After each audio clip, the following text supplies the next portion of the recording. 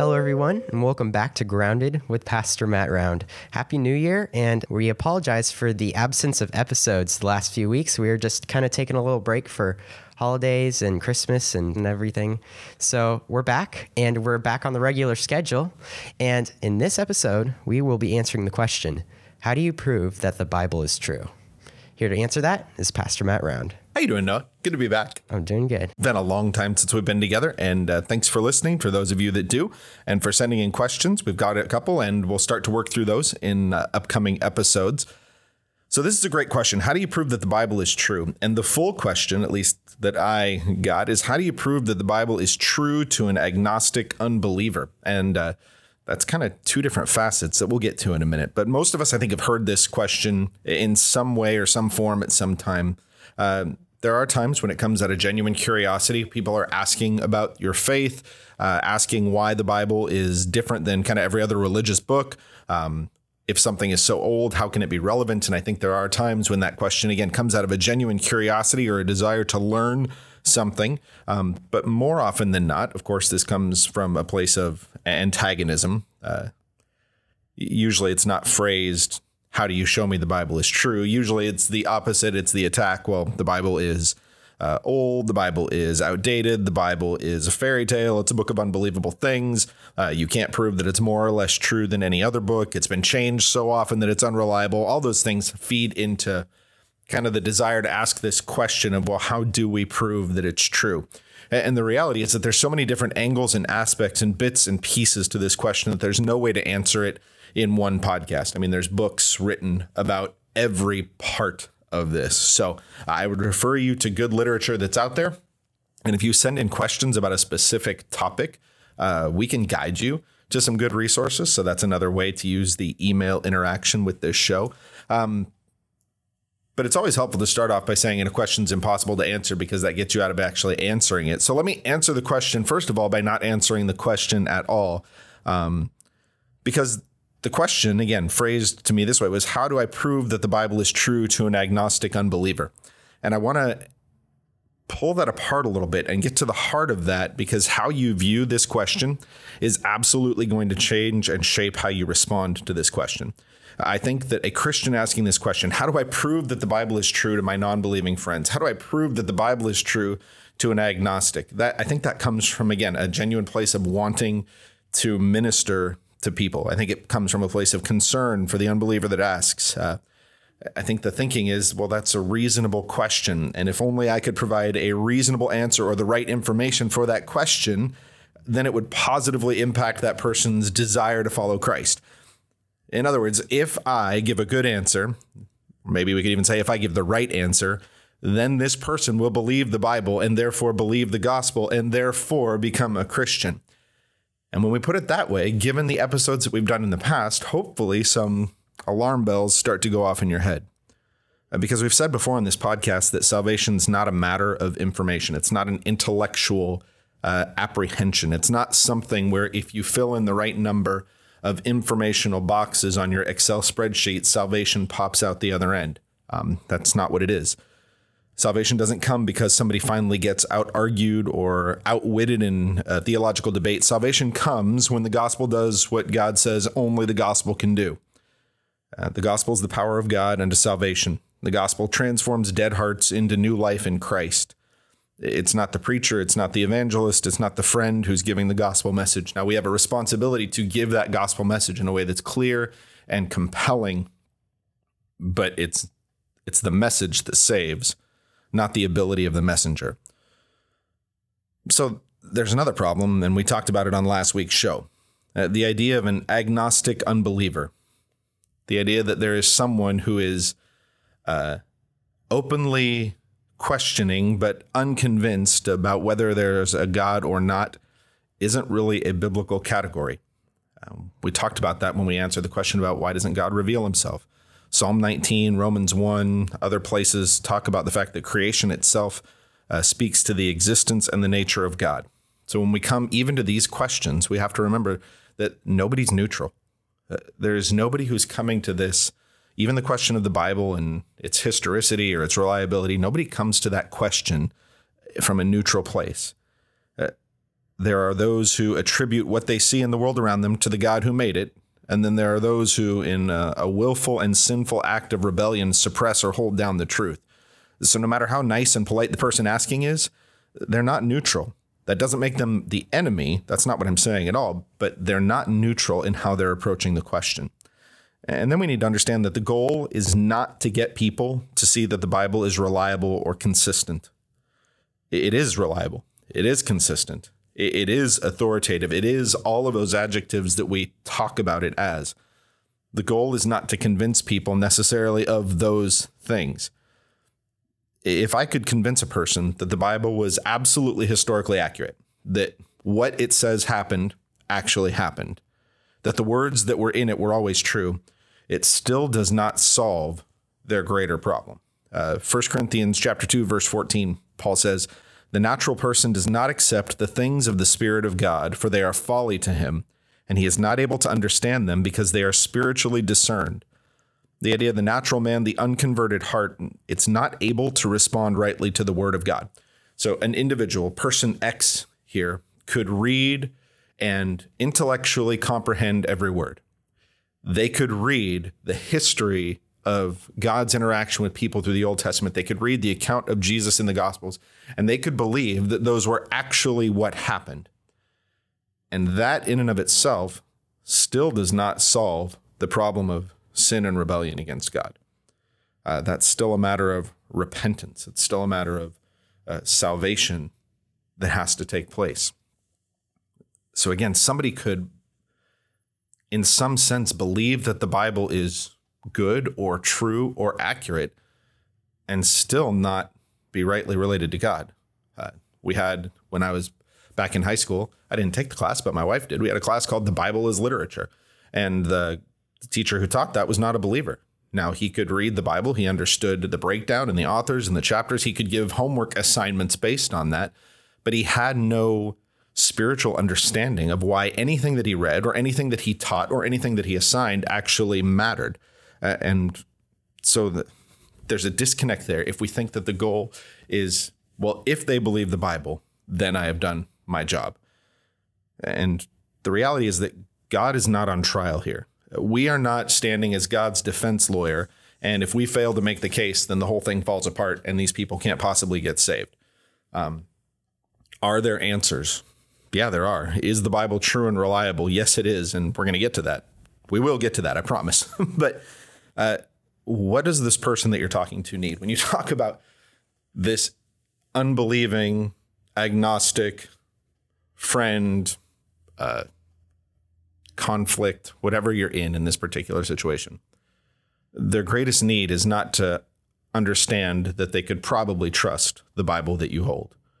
Their greatest need is to understand that their sin has separated them from God, that Jesus Christ is the only way of reconciliation and salvation, that his death satisfied what should have been ours, the wrath of God poured out against sin, and that in his life we find new life. So without that happening, all of these other discussions about the Bible are really very, very secondary. But back to the question, because if you rephrase it in a different way, this actually becomes really important. And maybe we phrase it this way. What are some things that God has graciously given us that remind us that what God says in his word is true? How can you and I as believers continue to dig into what the Bible says and how the world interacts with it and be reminded and encouraged in our faith? Because that's exactly what it does. Rather than looking to prove the Bible, what we see when we dig into it is that God graciously gives us things that affirm and encourage and grow our faith in him. So that's what I want to talk about a little bit, because there's answers to that. There are evidences that the Bible is true and reliable. And those tend to fall into two categories. One is external evidences, how the Bible relates to things outside of the Bible itself. And then some of those are internal. They're based on the words of the Bible themselves. So when we look at things like external evidence, how can I know that the Bible is true and reliable and trustworthy based on external evidence? Well, one of the things that we look at is history. The Bible is not a history book in that it is not a textbook that seeks to give the exhaustive history of a person, a place, a people group. It talks about history. It gives historical events and information. And where it does that, we find that it's absolutely perfectly reliable.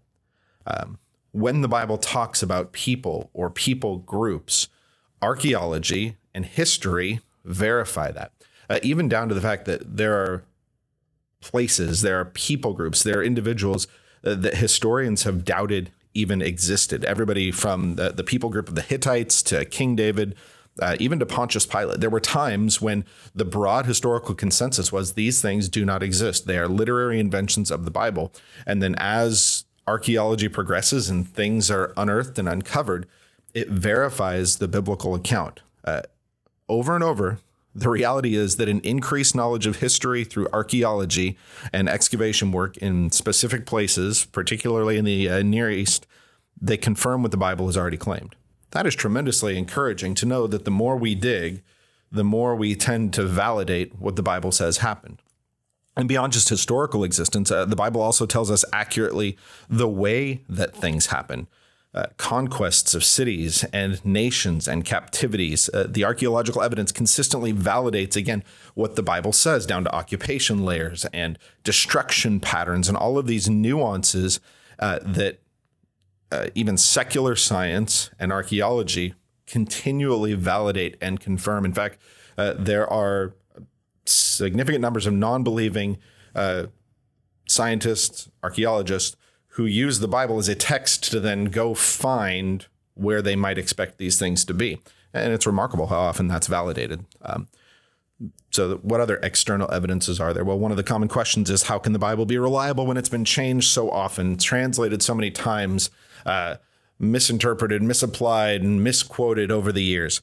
And that argument almost always comes from someone who read a tweet about a blog post that was based on an article that their brother's professor read when they were in college. And I don't just say that to be flippant, but the reality is that most people who talk about this huge field that we call textual criticism, that deals with how we got the printed Bible that we hold in our hands, that is a vast field that if you are not deeply interested in, the reading gets mind-numbing pretty quickly. And so most people are very content to quote some antagonistic statement that they have almost no ability or interest to actually verify.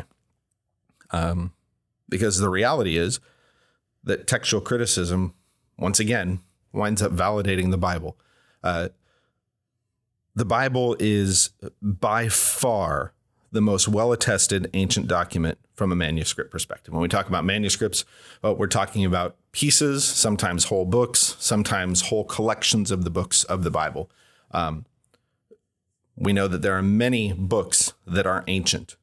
The Bible, again, by many times over, is more well-attested to than any other ancient document. So just from a literary criticism perspective, there ought to be fewer doubts about the Bible than pick your ancient Near Eastern or ancient Western source. I mean, right down to Homer's writings, the Iliad and the Odyssey, Caesar's description of the Gallic Wars. The Bible is much more well attested to than those other documents that we don't tend to find the same questions about.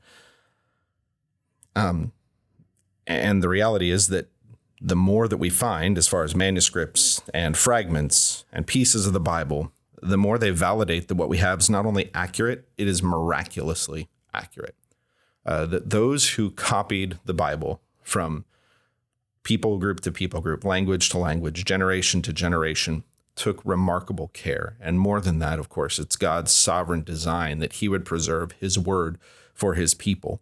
And all that leads, again, to there are books written about this. I can't possibly touch it all in a podcast, but suffice to say that the more you actually read and research, rather than coming to a place of questioning, it is remarkably affirming to the Christian faith that the Bible that we hold in our hands is remarkably accurate to what the originals would have been.